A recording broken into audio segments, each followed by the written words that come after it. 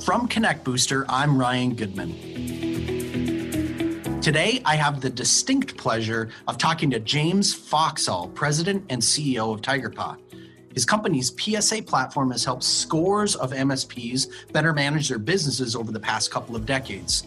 In addition to running a successful channel software company, James is also an advocate of the Entrepreneurs Organization, which is a nonprofit that helps business owners achieve their personal and professional goals. Here's what he had to say.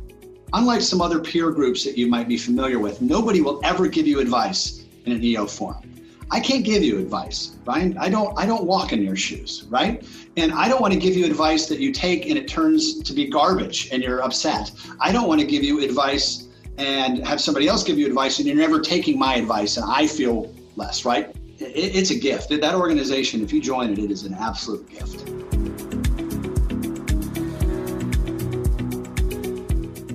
Well, James, thank you so much for being on the show, taking time out of your busy day to hang out with B&G and the Connect Booster team here, as well as let us pick your brain about business.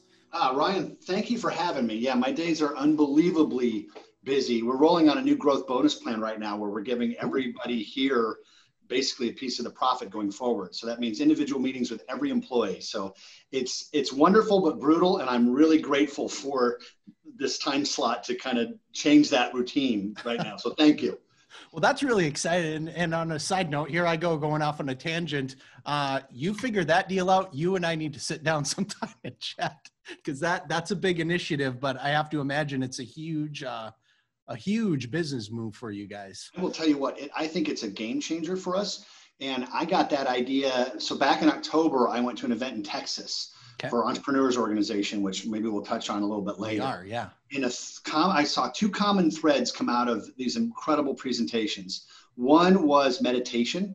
I noticed a lot of the successful people had incorporated mindfulness meditation in their routine, so I started doing that. The other was giving your employees a piece of the pie. Nice. And it doesn't have to be equity, it could be something different. And so I embarked on, it's been almost a year. I came back in October to work on that. And today, at the end of today, will be the end of the rollout for all the individual employees, which we've been doing for the last 3 days. I will share with you we spent a lot of money to build this thing, but I will share it all with you, let you take a look at it. And if there's value to you, I'll help. Dude, absolutely. That's awesome. That's awesome. Thanks for the thoughts and advice. And I know, we're going to be digging into the story behind TigerPaw today. And also you had mentioned the work with Entrepreneurs Organization.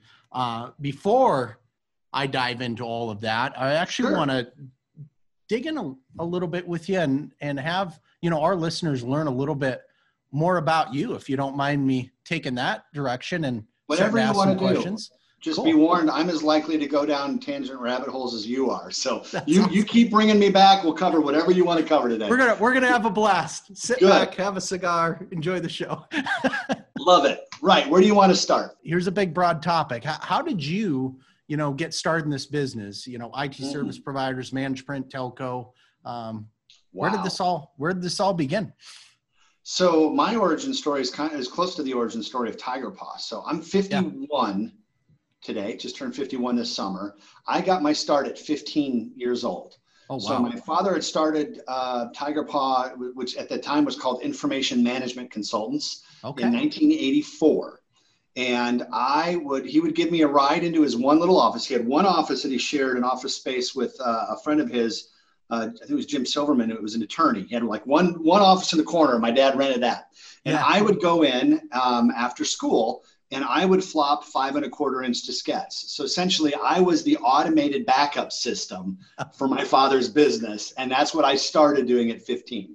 Oh, that is cool. And then as the company grew, I grew with it. So I was doing documentation writing. Mm-hmm. I've been in sales at the time. I remember selling, I think they were 5 meg hard drives. That was an M and a meg. For $5,000. It was just crazy, right? But all new. I remember the birth of the fax machine. And so I was around all of these things, and I was the only person in the building that had a Windows computer in the early 90s, right? Windows 3.1 was out. It was just still starting to get traction.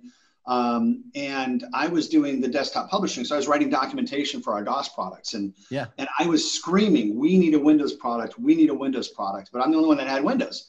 And my father finally got really freaking tired. I don't know if we're allowed to swear or not, but he got really freaking tired. You do you, man. Yeah, he got fucking tired of me bitching about not having a Windows product. I mean, that's the emotion behind it. Yeah, yeah. And he walked into my office one day and he had a box of Access 1.1, early version of Microsoft Access. And he slammed it down on my desk. He said, you want a Windows product? You build a Windows product. And so that started in a year and a half of 18-hour days. You know, I mean, wow. When I dated my wife, she came and she would bring food to my office, and I would eat food with her while it would render an image or compile, and then I'd go back to work. And there was no internet, right? So we had CompuServe. For those of you who've been around like me, you maybe remember CompuServe. I downloaded every code sample I could find off of CompuServe. I literally owned every book written on Microsoft Access. Wow. So it was weird. Later on, I became an author and a speaker, and I got to speak on a circuit with a lot of the guys I looked up to, and I wrote books and co-authored with those guys. So, you know, I worked really hard to be very good at what I did. It was an exciting time, and we've been talking with some of our developers today. I think why we accomplished some really cool things back then is without the internet, we didn't know anything wasn't possible, right? The attitude we had is there is a way to do it. I just haven't freaking figured it out yet. Right. And that's different from, I think, some of the attitudes we see today. So that was my attitude. And so I ended up becoming a really good developer, getting the eye of Microsoft and, you know, being on their Access Insiders group, one of the top 35 people in Microsoft Access development community on the planet, and writing products, and then ended up, you know, moving into managing the development team and building a QA team and managing the training and education and the customer support. Basically got to the point where as a VP, I ran everything except for the sales and marketing, which is my father's passion and what he's really, really good at. And then about a decade ago, 10 years ago, he stepped out to retire, and I took over running the company. And spent a number of years trying not to crater it into the ground. And I think I'm finally starting to figure some things out. But, you know, entrepreneurialism and the CEO level, it's a journey, I've realized. It's not a destination. You know, I used to have the attitude, you know, get my dad out of the way and let me have this thing and it will go off like a rocket. Well, what I found out is I was in the second spot, he was in the first chair, you know, and I thought they were this close. And what I found out when I got into his seat, the gap was a chasm, right?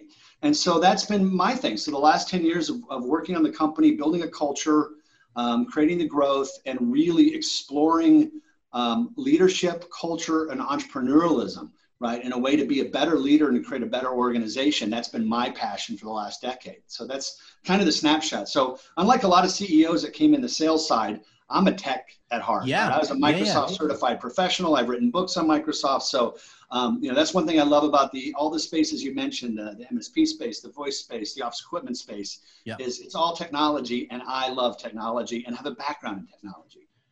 Well, and it's amazing as I, you know, listen to from 15 to where you are at today, you know, you move from tactical to management to now completely immersed inside of leadership, defining culture, defining vision. That is a huge gap.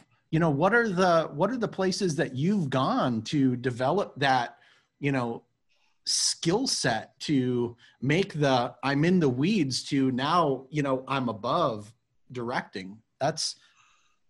Yeah, right. Because I mean, you can be a leader and be a poor leader, right? Anybody can be put in a position of management. You know, one of the greatest failings. I've got a list of failings I can give you on where I've gone sideways. We all do. Yeah, we all do. And you know, and I'll be the first to publicly apologize, whether it's to my clients for doing something or it's my employees. So like we said, it's a journey. Yeah. You know, one of the greatest mistakes that I've made though is promoting somebody who's good at doing something into managing others that do that, right? I learned the hard way a couple of times that management is a different skill. Yeah. You know, you do not have to be an exceptional coder to be exceptional at managing coders. Right. But being an exceptional coder does not make you an exceptional manager of coders. And so, you know, moving people into the wrong role, we're attraction shops. We use person, right seat terminology. So right person is culture fit, right? Do you belong on our bus? Are you the right person for us? Second is right seat. Are you in the right role? And so moving somebody to management it's not a good fit for them is a horrible mistake. And, you know, are they potentially good at it and you can coach and mentor and help them? Great. But a lot of times it's just management is just not for people. For sure. I had some moments early on, a lot of self-doubt of, is this for me? Sure. I miss putting on my headphones and drinking my Mountain Dew and writing code. Right. And I had a lot of stumbles. So I got a couple of key turning points for me. One is I got hooked up with an organization called ICANN. It's the Institute for Career Advancement Needs. They're located here in Omaha. Cool. And they're a large nonprofit focused on leadership. And their motto is, to understand leadership, you have to understand people. And to understand people, you have to understand yourself. And so I got to take a program called Defining Leadership, which is a 3-month program. And it started with self-discovery. And I don't know if you've ever used like a DISC assessment or any personality assessment, right? We were a DISC shop for a long time, kind of came out of this. Sure. They use an assessment tool called Emergenetics. I always pronounce it wrong. And it's like a DISC, it's a different flavor. But the idea is understanding there are people handle stress in different ways. People communicate in different ways. Yeah. People have different desires and needs. And the whole idea with you have to understand yourself first is you got to get that. You got to understand how you tick, right? And after you understand how you tick and what makes you tick that way, then you can move into understanding how other people tick. And then how do you work with them? And a great example is my wife, right? When I got into these assessment tools, my wife and I did it first, and then I had my wife do it. Yeah. I did the leadership team, and then I rolled it out to the company. What I found out with my wife is the way she's wired, if she's had a rough day, she wants to talk about it, right? I did learn as a secondary note, she doesn't want me to problem solve. She just wants me to listen, right? That's a marital tip right there. And I figured that out. But the thing is, when I have a hard day, the last thing I want to do is talk. I need to be left alone. I've got to go disappear in my studio and be left alone. So I wish I would have known this earlier in our marriage, right? Because I can see my wife is frustrated. What do? Leave her alone. Right. Exactly the opposite of what she needed for her day, right? And when I talked to her about this, my wife, being smarter than me, said, oh, we know that about you. I'm like, what are you talking about? She's like, you come home in a grumpy mood. You'd say hi to the kids. You'd go downstairs, and the kids would be like, is Dad okay? And she's like, just give him a half hour. He'll come up. He'll be fine. And so she kind of figured it out. So that's a long way to talk about, but I think when we talk about leadership, we got to talk about who we are and as people, because to be a great leader, you got to really work on being a great person, I think. So that was the start of my journey of, oh, that's why I act that way. Oh, that's why I get mad at this, or that's why I need this. I had a long-term employee that's still with me, a good friend of mine. He does not take hard news well right away, right? Like we're letting somebody go. Now, you tell him a day ahead of time, let him absorb it, and then the next day he's ready to deal with it. I used to think that was a personality flaw. I used to get angry about that. But learning that, no, that's just, he's wired that way. It's a type. I get it. I can work with it. So that was the start of my awakening of, wow, leadership is way more than just giving people things to do and beating them with sticks if they don't get it done. Right. So really exploring that. I was on the board of that organization for 3 years. That's how much I loved it.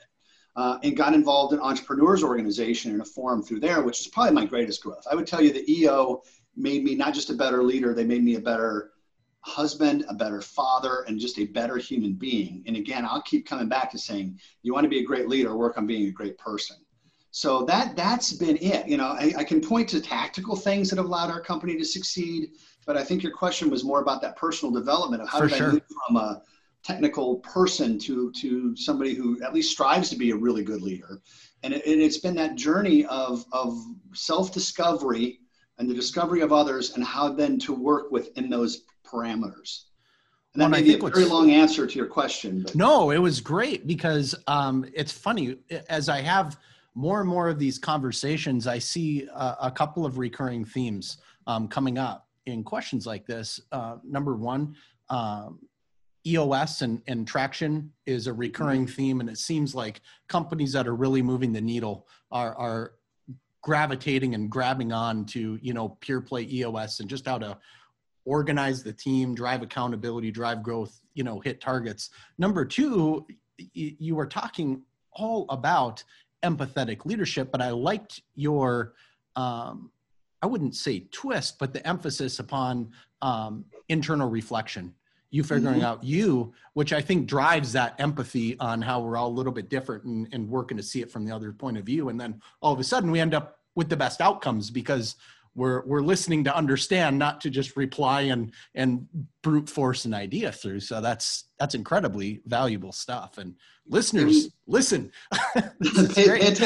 Hard-won lessons. When you talk about empathy, you know, one of the things that I learned through these things, by the way, I also got a therapist a number of years ago. I never had a therapist. I used to think, oh, that's a fail if I have to get a therapist. And somebody that I really respect, one of the smartest human beings I know, and I know a lot of smart people, he was like, well, why wouldn't you have a therapist? I was like, well, what do you mean? He's like, Tiger Woods is a golf coach. Yeah, absolutely. Like, oh, it's like, you know, there are tool sets and there are approaches to solving problems that we don't inherently know, right? So I get a therapist and I start working through some issues. I'm learning about myself and others. And when that empathy came in, I think one of the steps that I had in my journey was learning self-forgiveness, right? I was harder on myself than most, right? Right, worst critic. And when you start to learn, you know, wait a minute, I would forgive this if my child did it or my wife. I'd be like, it's not a big deal. Okay. But why can't I forgive myself? And when you start, that's that whole word. It starts with yourself. When you realize, you know what, I have flaws. I get angry at this point, or I do this, or I do that, but that's okay. I'm not a bad person. To me, that helped make that leap to understanding how other people, that empathy you talked about, right? It's like, no, I don't think the way you do, but I can completely appreciate that you think that way. Right. And how you interact. And I love this topic. It's mind expanding to me. Like I said, that's why it's made me better in every area of my life, because I relate to people better, I think. Yeah, no, that's incredible. Super, super valuable. And thanks for letting me walk us down that trail for a while. I think it's great stuff, and I can't talk about it enough. And I'd encourage everybody to dig into some of that stuff. There's a lot of gold in there. Great advice. So I'm going to shift gears because I have seen you on stage at a Tiger Paw conference playing music, playing guitar. And I know you're a musician. And so I have been told that playing music can help think through business decisions. Now, is that something that works for you? Is this more a, get business off the plate type of a topic for you? That's a great question. I'd actually tell you some of my biggest business epiphanies actually come in a good hot shower, to be honest. Yeah, right. Yeah. Shower thoughts. Hashtag shower thoughts. I like to take showers for fun. I like to be warm. So I go in there and there they come. I think I'm in that latter camp when it comes to playing music. Yeah. For me, it's more, I'd equate it more to like meditation. It's an opportunity for my brain to focus on something that is not work or problems, right? It's not about problem solving. It is just engaging in this thing and this thing only for the moment, which I think though, by doing those, just like with meditation, when I return to those problems, I can return to them a little bit more fresh and a little bit more neutral. So yeah, I would say I'm more in that secondary camp where it's an escapism with positive benefits later on. Yeah.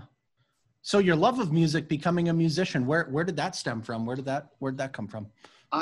So I'm always loved music as a consumer, right? My earliest memories, I was like 4 years old, was listening to I think it was a Great Truckers album, it was a C.W. McCall stuff on there. Yeah. My first rock album was Kiss's Rock and Roll Over, which my parents got me. And my first concert, my dad took me to when I was about 7, was a 1977 original Kiss. Oh, wow. And so that's how far back, I was always the guy that would, for my vinyl, was cleaning it every time before I listened to it, which I still do. I listen to vinyl every day. Yeah. I would demagnetize my tape heads and my tape deck. And I was always that guy, the audiophile. And so I always loved it. And I think I was 19. I just graduated from high school, was listening. I actually think I was listening to a Kiss song at the time, and Ace Frehley's playing. And I was like, man, I wish I could play like that. And I had this epiphany. I'm like, well, I got free time and a credit card. Nothing could happen. I think we could figure something out. And so that's when I got my first guitar and got my first lessons and got started on that wonderful rabbit hole of music. And now for me, it's not just guitar, right? I actually have a music studio. It's filled with wonderful gear, and I do recording and it's all about creating music and consuming music. I'll listen to 6 hours. 6 hours a day, I'm probably listening to music. And I like different genres. I like to experiment with new things. So that is an absolute love and passion for me, is music. I love emotion. Unfortunately, I don't know why I like minor chords. I like down music. I'm big into Floyd, but I like music that makes me feel something. And it amazes me that you can put something over your ears and feel an emotion from the vibrations it gives you, right? That's just so cool to me. That's super cool. That's super cool. And I miss concerts. I miss concerts. So I was going to say that's a big part that has to be missing right now that I imagine you're excited to get back. Just that. Yeah, we had tickets to see Toad the Wet Sprocket in June, which I was excited for because I know one of the guys in the band. Cool. And then we had tickets to see Roger Waters in his latest tour here a few weeks ago but it's postponed. They won't say canceled because they have to. Yeah, they start to try to Yeah. These things will get rescheduled. They will, damn it. Mark our words, man. This is happening.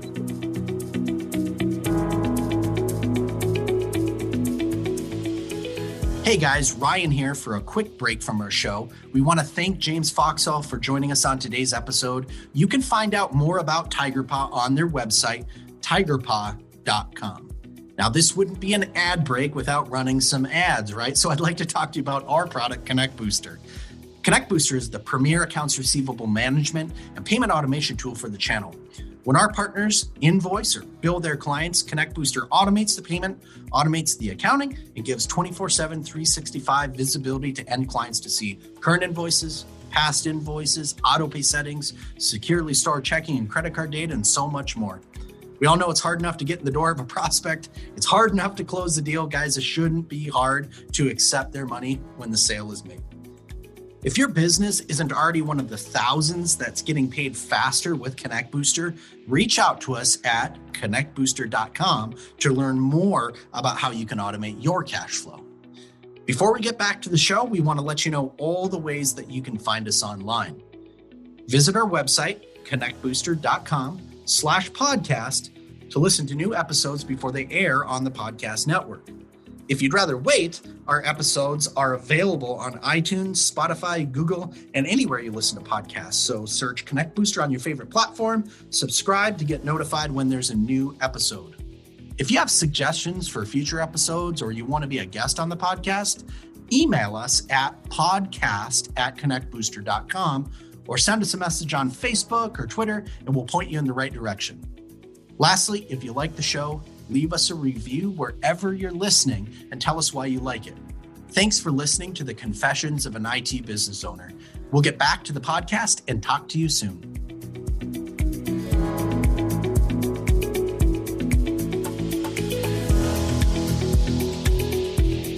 All right, I'm shifting again. Shifting again. Everybody buckle up. We're going to VC and M&A. There's a lot of opinions about venture capital coming into our space, and I'm just really interested on your take on how some of this money coming into our space has it affected your roadmap? Has it affected how that you guys are looking at product and who you're selling to?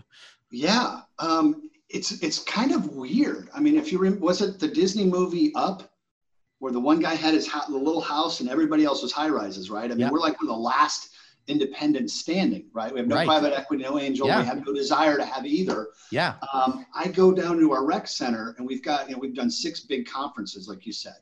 And I've got all these banners from our conferences. And a lot of people don't understand the sponsors foot the bill. The big, people might say $600 to come for 3 days. I'm like, oh my God, if you have any idea how much we're feeding you in alcohol alone, right? Exactly. You gotta have sponsors. And so people are asking me after COVID, will you have another event? Well, I go and I look at these banners and I look at all the sponsors we had for all these events. Almost all of them are gone. They've been purchased and rolled up into these 2 or 3 big private equity firms, right? And it's crazy that one owns, ConnectWise is, RMM as well as Continuum. I mean, it's insane. So it's been bizarre to watch. I think it's been good for TigerPaw, but it's been bad for the industry. I mean, look, a private equity's model is to acquire somebody, to cut their talent, right? The expensive, good people that helped build it are gone. They're shown the door. I think we just saw one of them just let 300 or 400 people go in the last couple months, right? They reduced support and the customer relationships. We had a lot of people coming to us because they said, I was with, I'm trying not to name competitors, but with competitors, right. see, and you know, I had the same rep I dealt with for 8 years. Now they assign me somebody new, and he doesn't return my calls for 2 weeks. Right? They stop innovating because I think when you're in that monopolistic frame, you don't innovate. Right? For example, we're going to release a product next year we've been working on that adds Alexa integration to TigerPaw. Oh, so imagine on the road being able to talk to your phone and get info about your business. Or how many times have you been in a meeting where, you know, what is that number? Well, we'll have to run a report later. Can you imagine having an Alexa device where you can just ask your business questions? Right? That's really cool. But the competitors, that's not where they don't get their money out of innovation, and they don't, you know, and there's nobody there to get the juice out of innovating. And then the final thing they do is they raise prices, right? So, I mean, we've seen this in the office equipment space. It's the same place. So get rid of the talent, stop innovation, raise prices, because where else are you going to go?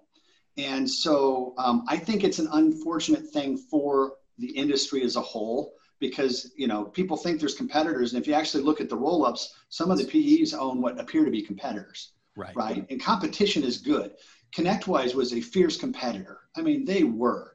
Autotask as well, but not to the level that Arnie was. You know, I mean, that's why he sold it for $1.4 billion. I will also tell you, in a way, Arnie may have saved TigerPaw's life, because we had gotten complacent. We've been around a long time, and he showed up and started kicking us around, right? Yeah. And so competition forces you to be better. It forces you to be fair on your pricing. It forces you to continue to innovate your product, right? It forces you to take good care of your clients. And without competition, those are the things that disappear.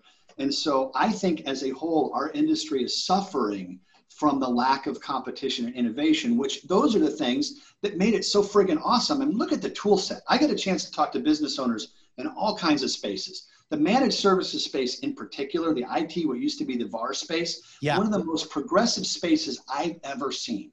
The tool sets, the pricing models, how they sell. There's organizations you can join to learn to market. There's organizations you can join to learn to sell. I mean, it's astounding. It moves it has moved at a pace that other industries just can't even imagine or fathom, right? The automation. And I just think it's sad, because with the competition destroyed, that is what made it great and make it accelerate is disappearing. And so we're trying to stay focused on, you know, in some ways we're very modern, like the Alexa integration. On others, we're still an old school company. I still have an 800 help desk. It's right here in Nebraska. That anybody in your company can call. We average about 3-minute hold time to talk to a human being. We got rid of our account executives, which were there to help you, but also to upsell. Right? Sure. We now have customer advocates. Customer advocates get zero compensation for you adding licenses to your product. Their only bit of compensation they get off of a client is a very small hit on your renewal. Cool. And remember, TigerPaw One now is everything's included for one price, which is we're the only one that did that. So once you come on board with us, we're going to assign you a human being that has no other interest in making you happy using what you've already paid for, so you stay with us. And that's an alignment, right? What that does is it puts that person's alignment with our customer's alignment. And so nobody says to us anymore, you only call us when you want money. But with the private equity side, I mean, we're hearing that all the time. Now that they're conglomerates, if you're owning product A, they're calling you to sell you product B, C, and D all day long, because they all own that. So I think we still have a fundamental different attitude about innovation and taking care of our clients. That I think is now resonating more than ever because of all that private equity rollout. I was just going to say, we're not for sale today. That's not our, you know, who knows? Someday we will, right? There'll be an exit, but we've been doing this 36 years. We're not in a hurry. Well, and I really appreciate the thoughts and opinion on the subject. And it also sounds like it's really helping breeding opportunity for you guys in the approach, like, okay, this is happening in the market, but here's how we're going to take a stance. You're using it to your benefit, right? I mean, you're really creating some differentiated ways to deal with your partners, your clients, and bring on new clients that maybe people feel like is missing the mark in other areas. And you guys are going to be able to step in and fill that need. We've recently got a couple of clients that were loyalists to our competitors. And we only got them because of the roll up and the way they're now being treated. So I think that's important though, right? For everybody watching this is chaos breeds opportunity. I mean, COVID is an example. Man, you know, technology, we've been lucky, right? Oh, I mean, right. I've got one friend that what he owns is multi-location, what he says is a multi-location children's fun factory. I mean, it's essentially youth and teenage gymnastics. There's no social distancing for that, right? Yeah. But you look at the technology space. I got another friend who owns a travel company. Yeah, you can imagine that's not a good spot for him. But you look at the technology and look at all these amazing innovation technology companies that said COVID, work from home. You know, what products and services can we offer? How do we help them provide security for all of this stuff that we would have never would have allowed before? Well, we don't have a choice now. There are going to be devices everywhere. No, everyone's in, yeah. You know, I know somebody else who owns a basically a how would you describe it? Water restoration, right? You get flood damage or water damage. They're the ones who fix it. Well, they pivoted to COVID sterilization. Yeah. So if you've had COVID in your building, they can come in through this process and clean. So I think that entrepreneurial spirit, it's not always possible. I don't want to say anybody can do it, but looking at those things and saying, you know, what can we do? So I'm going to take you down different rabbit holes, right? Yeah, let's go. I'm a big believer, it's E plus R equals O. So event plus response equals the outcome. A lot of people think the event equals the outcome, right? COVID hit, life sucks, we're screwed. Well, but you got a response in there. There's an R in that equation. Right. And so, you know, sometimes it's just which side of the shit sandwich are you going to bite into, right? I mean, you don't have necessarily some good options, but you have a less worse option. Yeah. And so you know, looking at all of these situations, always from my response, this is happening, what's my best response? And so, yeah, we've tried to take a look at what's going on with the consolidation, which, by the way, scared the hell out of me at first. Sure. We thought, how are we going to compete with these behemoths that own everything? But looking at it, well, what is the unique proposition that we bring? What makes us special? Let's focus on what makes us special and not focus on the things that maybe we're weaker at. Right. No, that's incredible. And I love the point to what side of the sandwich are you going to eat first, but at least you get to the thing you can control is your response, right? That's the one thing you can control.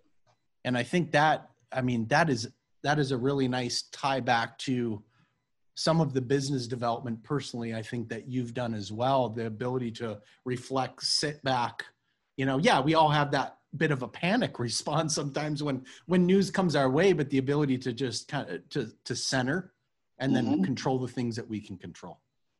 That's great advice, man. It's a much shorter, more concise way to say it. I love it. I agree with you.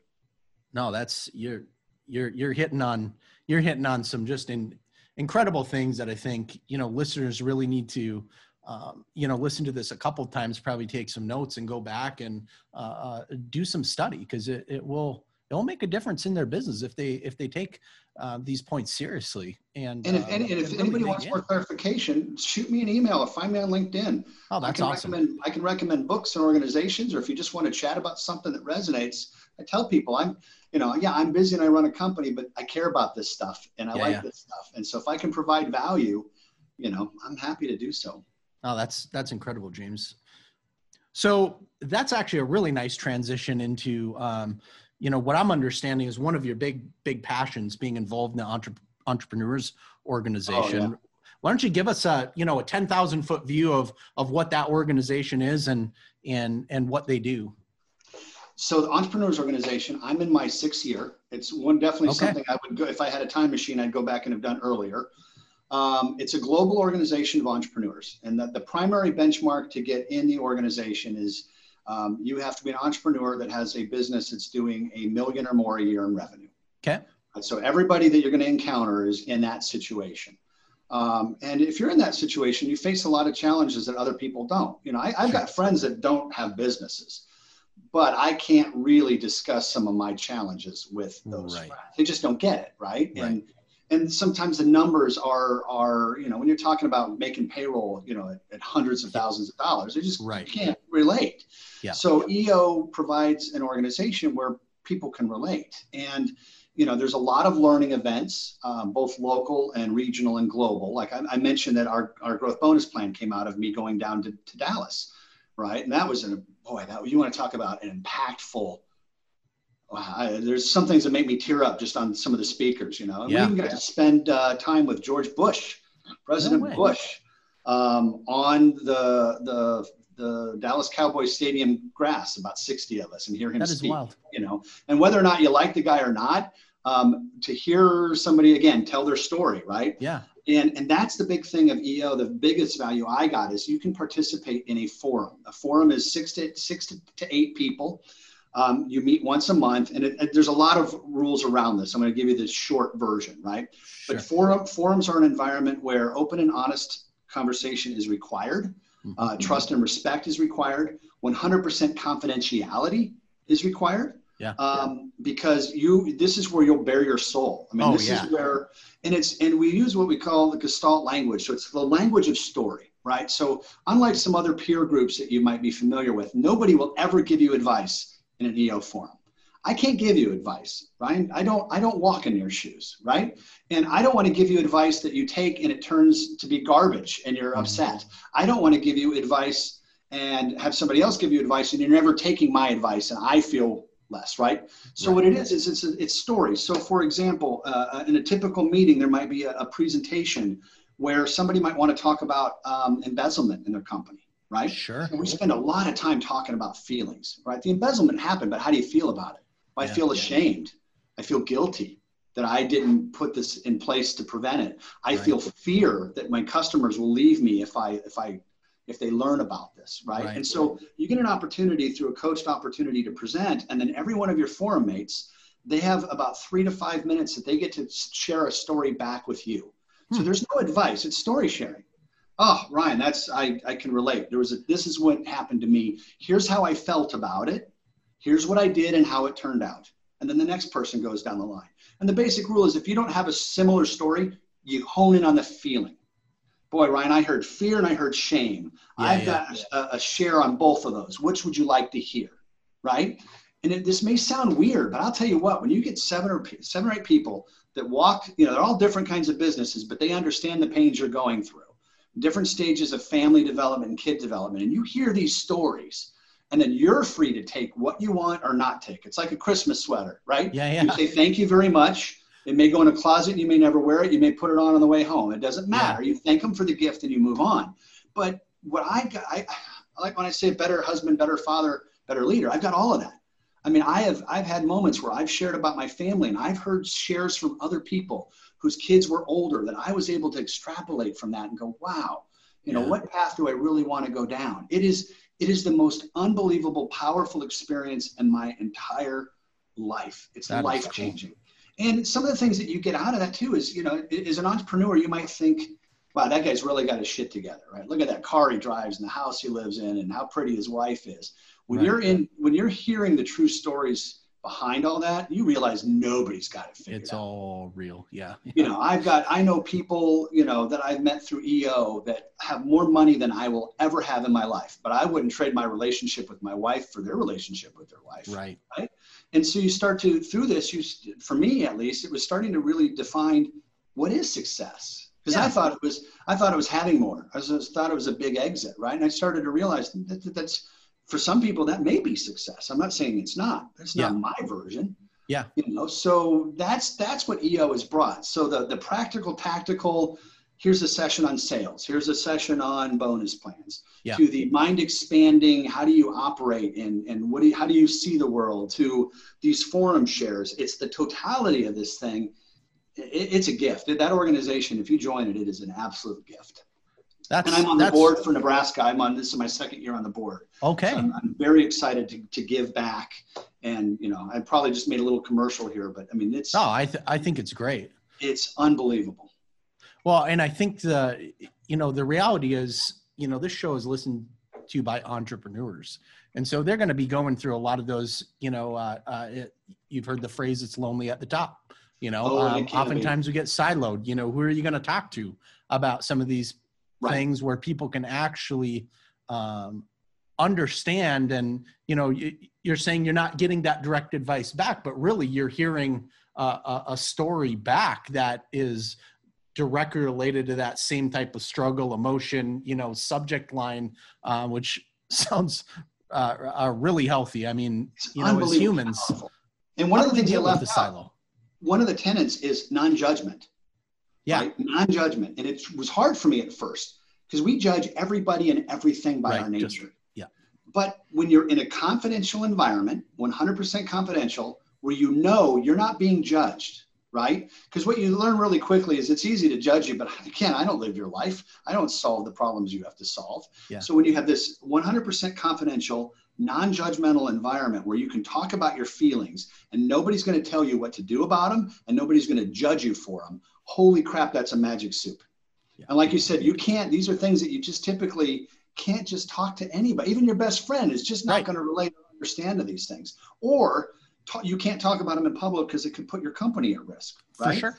Yeah. So to have this place, this safe zone to do that, and for me, I was excited. I'm a bit of a touchy-feely feelings guy, so it resonated. But I've seen a lot of people that are really skeptical, and then you talk to them 2 months later, and they're just all in. Yeah.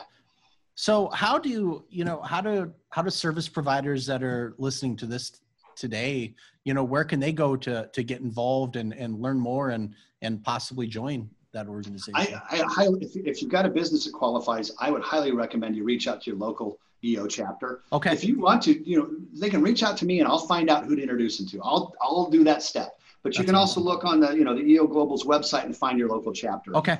Nobody's going to high pressure you, right? That's the thing. This is one of those things I recommend that you look into, understand the people in EO. We do most of our business North America, very little local, right? So I didn't realize, even though I've been 36 years, I didn't know a lot of local business owners. Right. Now I've got dozens that are friends. That alone was cool. And it's not about selling them anything. It's that camaraderie. So that meet those people, learn what it's about. If it's not for you, pass on it. Mm-hmm. But man, I'd highly encourage you at least, give them a call or send them an email and say, hey, tell me what's up with this program, because it's amazing. Oh, that's awesome. Thanks for sharing. Appreciate that.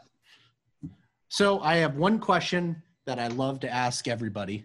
Again, it's a gear shift, but reflecting back, you'd said you'd started 15 years old inside of the organization. That's a long time you've been working in a professional capacity. And this can be business, this can be personal. Reflecting back on all that you've accomplished, what wisdom would you share to your younger self, whether that was in your late teens, early 20s? I have to pick one. I'll let you go as long as you want. Okay. I've got three if we want to cross the personal to business. Sure. First one is get therapy. Cool. I carried a lot of baggage, had a lot of anger, was really, and this isn't the place to talk about it. My forum is, but learning why I felt the way I did, learning about where I struggled with my self-worth and image, learning to deal with my perceptions of how people saw me versus how I saw myself. Sure. I would have said therapy. Number one thing I should have done. I shouldn't say should, right? We're on a journey. I can't take back the steps I made. But if I were to go back to my younger self, I'd say you go find yourself a good therapist, spend some time with them, and everything in your life will get better. That would be cool. Second would be, there's two from a business perspective. One would be joining EO earlier. Yep. Qualifying. And the other, without a doubt, as you mentioned, would be implementing traction. And that's the big one. If I could go back when I took over, I talked about that gap between the first and second seat. Man, if I could have rolled out traction from day one, it would have been a whole different experience. I love the way that you're tying it back to the journey, though. It's so easy to look back on that hindsight 2020, but boy, I'll tell you what, from everything we've talked about today, you guys have some exciting years ahead, man. I think we do. And with the growth bonus plan, everybody's excited. So keep an eye on us. Some people think, well, they're a dinosaur. They've been around, but no, we're constantly evolving. That's why we're still around. That's awesome. So, if we have anything that might be of value to you, check us out. You might be surprised because we're not going anywhere. James, thanks again for your time, man. This was so great. I've got notes all over my sheet. Again, I'm so selfish. I learn so much when I do these interviews, and you taking out the time inside of your busy schedule certainly means a lot to me, and I know it means a lot to our listeners. So thank you. You give me a chance to talk about stuff that is important to me and I love. So thank you. I'm the one that's got the gratitude. If you got value out of it, even better. But thank you for having me. Much appreciated. Appreciate it, brother. You take care, and looking forward to the next time we get to see each other in person, my friend. You and me both. Yes.